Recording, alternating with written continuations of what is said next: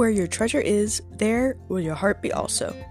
God has hidden unlimited treasures in His Word. Every time we open it, we can discover a new treasure, or admire an old one. What will we find today? Let's dig in. Here's Carla Early with Treasure Hunt in the Word. Are you afraid of heights? Do you get a sinking feeling in your stomach when you're up high and you look down? Most people aren't necessarily afraid of heights, just afraid of falling from them.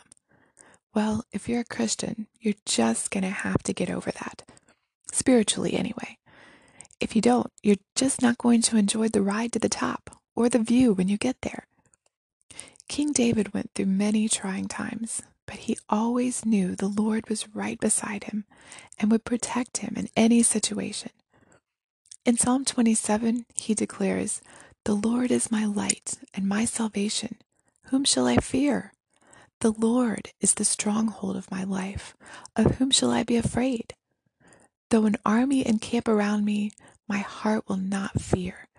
Though war arise against me, yet I will be confident." David saw the Lord as his stronghold, his place of safety.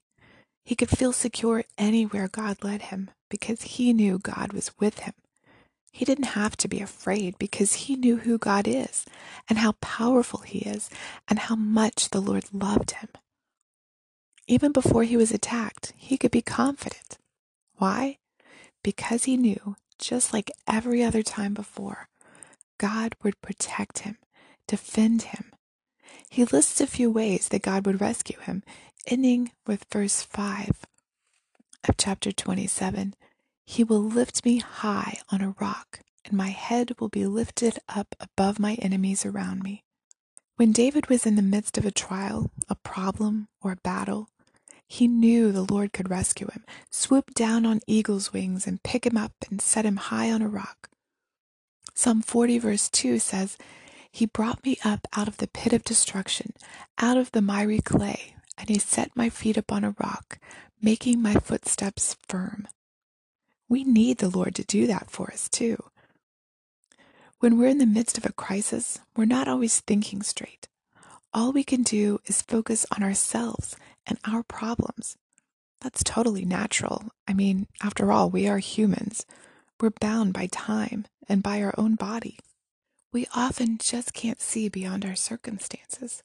So we get bogged down with worry, anxiety, fear, and we tend to make decisions based only on what we can see and what our emotions are telling us.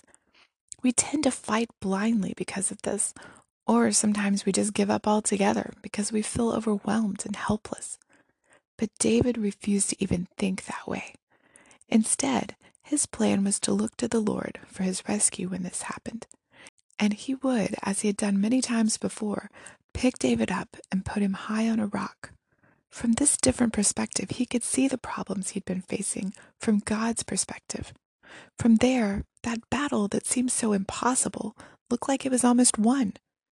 That problem that he'd been so worried about had a reasonable solution. That crisis had a positive end. That fear was completely unsubstantial. And each thing had a reason, a purpose, to give God glory. All the difficulties could be taken care of by just trusting God and following Him. Being up there on that rock, spending time with the Lord, gives us a safe place to catch our breath before getting back in the battle with a new energy and determination that only He can give. I don't know what you're going through today. It might seem pretty bad, especially if you're right in the middle of it. But I encourage you to spend time with the Lord. God is in control. He has a purpose, a plan for whatever you're going through. And He's right beside you. Ask Him to pick you up and set you high on a rock. Don't be afraid to go soaring above with Him and see things from a different perspective. I'd love to hear about your adventure. You can contact us at treasurehuntintheword@gmail.com. You can listen to other episodes on our website, which you'll find in the description below. I'm Carla Early, and thanks for listening. And remember, where your treasure is, there will your heart be also.